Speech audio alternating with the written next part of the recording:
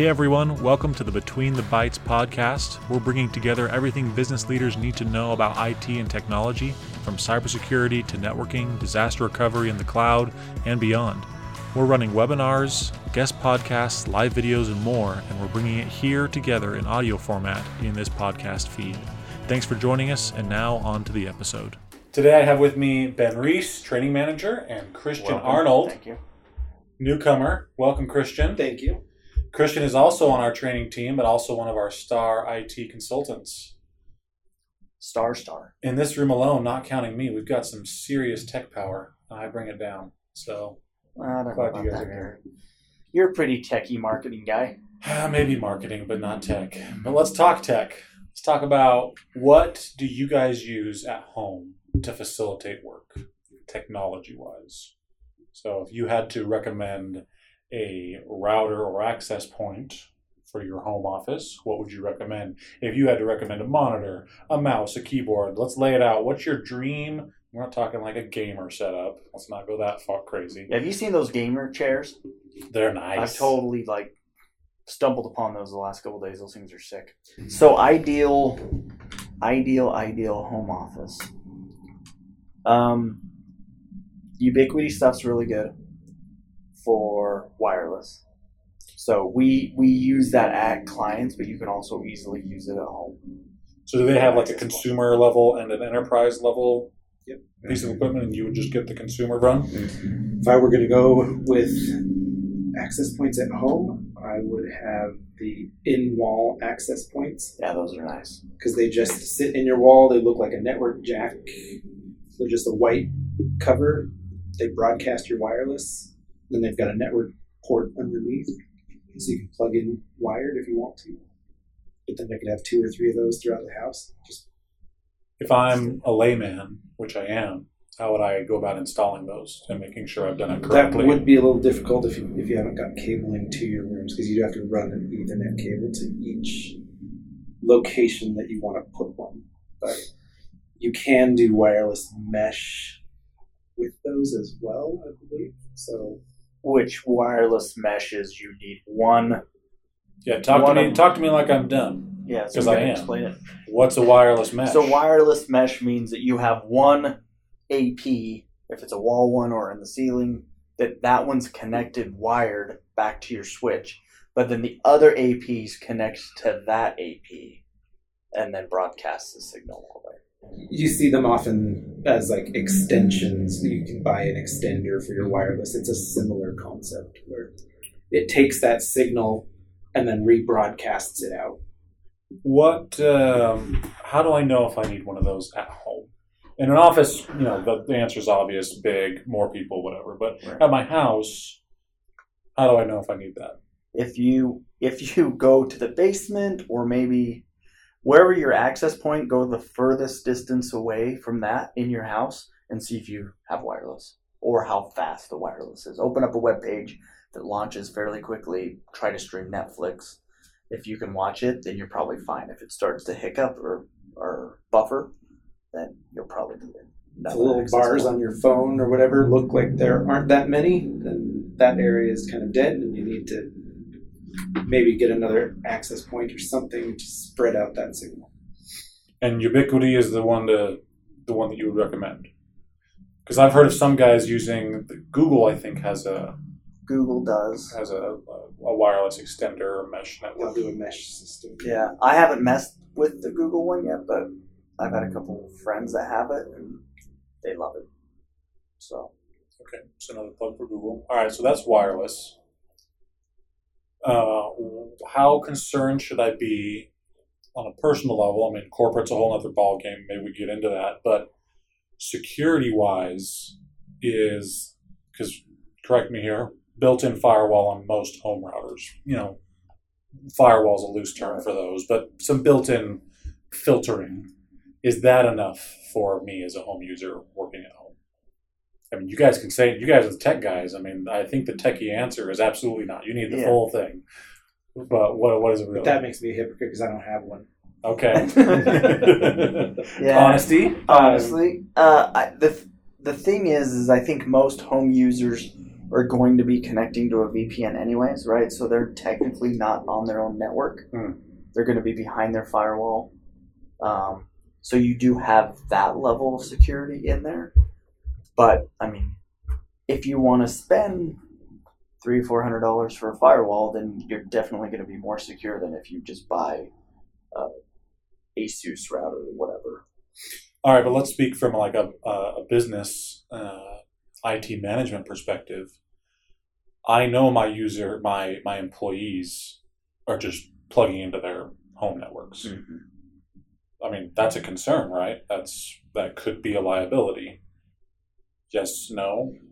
For anyone that I had coming in from home, I required them to put good antivirus on their home computers and be connected to a VPN so that they come in.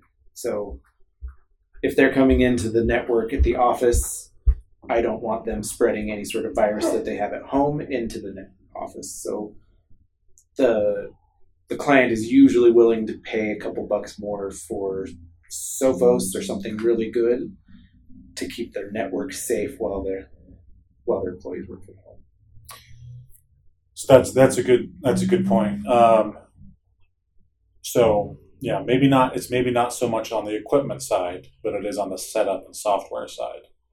Yeah. And this maybe is a silly question. Does it cost any money to set up a VPN? Depends on the VPN.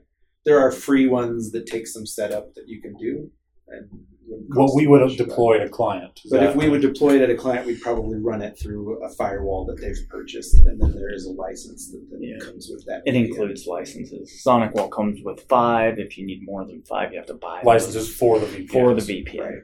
What's a typical cost on a VPN? $5 a month for the license. For the license. Oh, just to have the license. Yeah. The SonicWall licenses, like the global VPN, they're $50 flat out.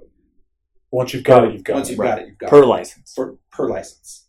And you could shuffle those licenses around if you needed. Yeah. They're just connect. You get 5 people connected at a time. Concurrent connections. Okay. So they come usually with 5, and then anything you got that from is $50 per license. But you keep that for the life of that firewall. Okay. And then your recommendation would be turn on VPNs for everybody who's accessing from home and install, our recommendation is Sophos, correct? Mm-hmm. Sophos is it Sophos endpoint protection, or would you say endpoint plus Intercept X? Intercept X. Absolutely. Intercept X is really what makes Sophos such a good product. Awesome. And we can go into, maybe we'll have another podcast where we talk more about the details of that side of cybersecurity. Yeah. I think that's a whole rabbit hole. Mm-hmm. If you had to pick just one, VPN or Sophos?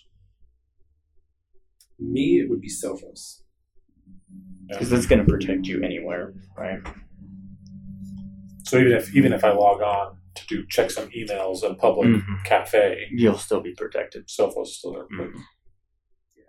There's of course caveats, exceptions, and okay. All right. Security, we covered security, we covered wireless. What about other hardware? Do you guys have recommendations on just monitors, just whatever you can get your hands on? I would get a docking station for sure, right? Because in that way everything's connected. You're probably gonna have a laptop if you're going back and forth from the office. Then that way you can just plug your laptop right into the docking station, and you're not, every single time you sit down, you're not plugging in 3 or 4 different connections. I finally borrowed one here, and it has made a huge difference. Right, you just plug in, you're done.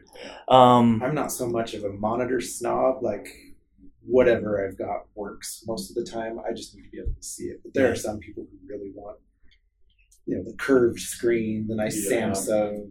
Yeah, or higher refresh rates or whatever. But I think the bigger, like the more real estate you can get, the better. So a 24-inch is 24 seem to be a good size, but you can get them at a reasonable price. They're between $100 and $150 monitor, which isn't too bad at all. Yeah.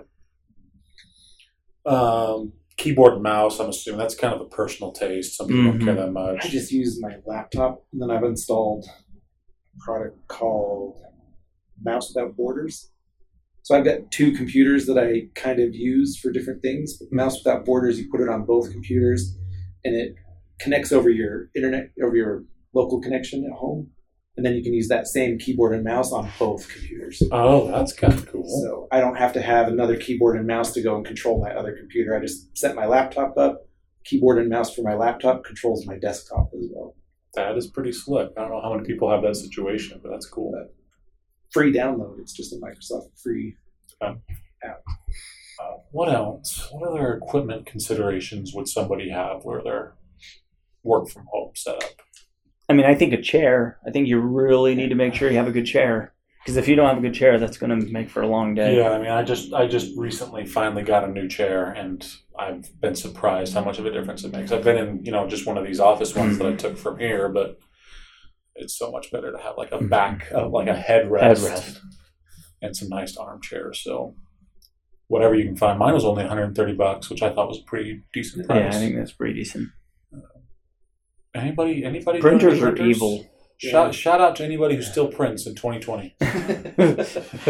On paper. I'm sure there's still lots of I know people many printing.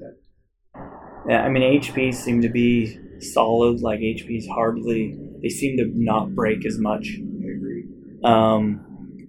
Laser printers have gone down, but laser printers, your per page, per copy is less than a toner one. Than an inkjet. You'll actually save money. If you do a lot of printing, you'll actually start to save money if you purchase a more expensive laser printer. Just on paper and ink and toner. And they won't dry out, right? Because if you get an inkjet and you don't print for a while, your cartridges will dry out.